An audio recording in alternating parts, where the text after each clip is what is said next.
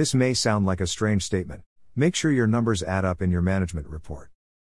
However, the fastest way that a PMO can lose credibility is by publishing reports with mathematical errors.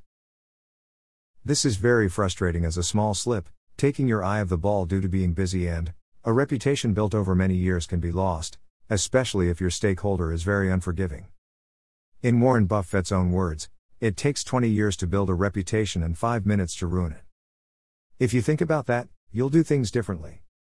This is very sound advice. In the PMO, there will be times when you will be up against extreme time pressures with senior management pushing for information.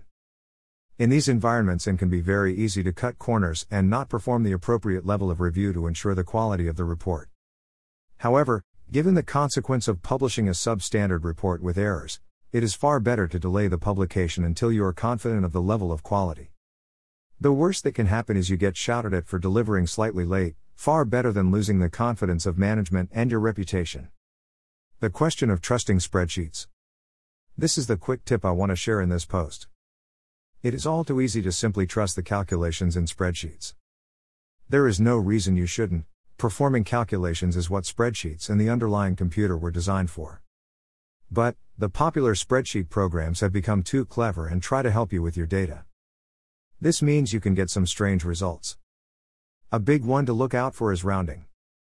It is very common to format numbers to go to one decimal place, especially when using large numbers representing millions. However, when you are totaling the numbers across the row, there is a high chance that if you added the numbers printed on a page using a calculator, it will not equal the total. Now you probably think, that is okay as it is only rounding. This is true. However, some people are very good with numbers and quickly will spot they don't quite add up, and then their trust level will start to drop and they will look for more. You also will have those who are not supportive of the program or playing political games who are looking for opportunities to undermine and derail your work, sad but true. They will drop in a comment during a senior meeting, making it out to be a joke, that the numbers don't add up. What to do? Don't rely on the calculations in spreadsheets like Excel. Cross-check the printed numbers using a calculator to ensure they add up. Get someone else to conduct an independent check. Make notes on any rounding differences and then take the time to make sure that they add up visually on the printed page. It will avoid any potential problems. The notes mean you can change them back later. Don't give in to pressure to publish a report of numbers until you have performed the check and you're happy.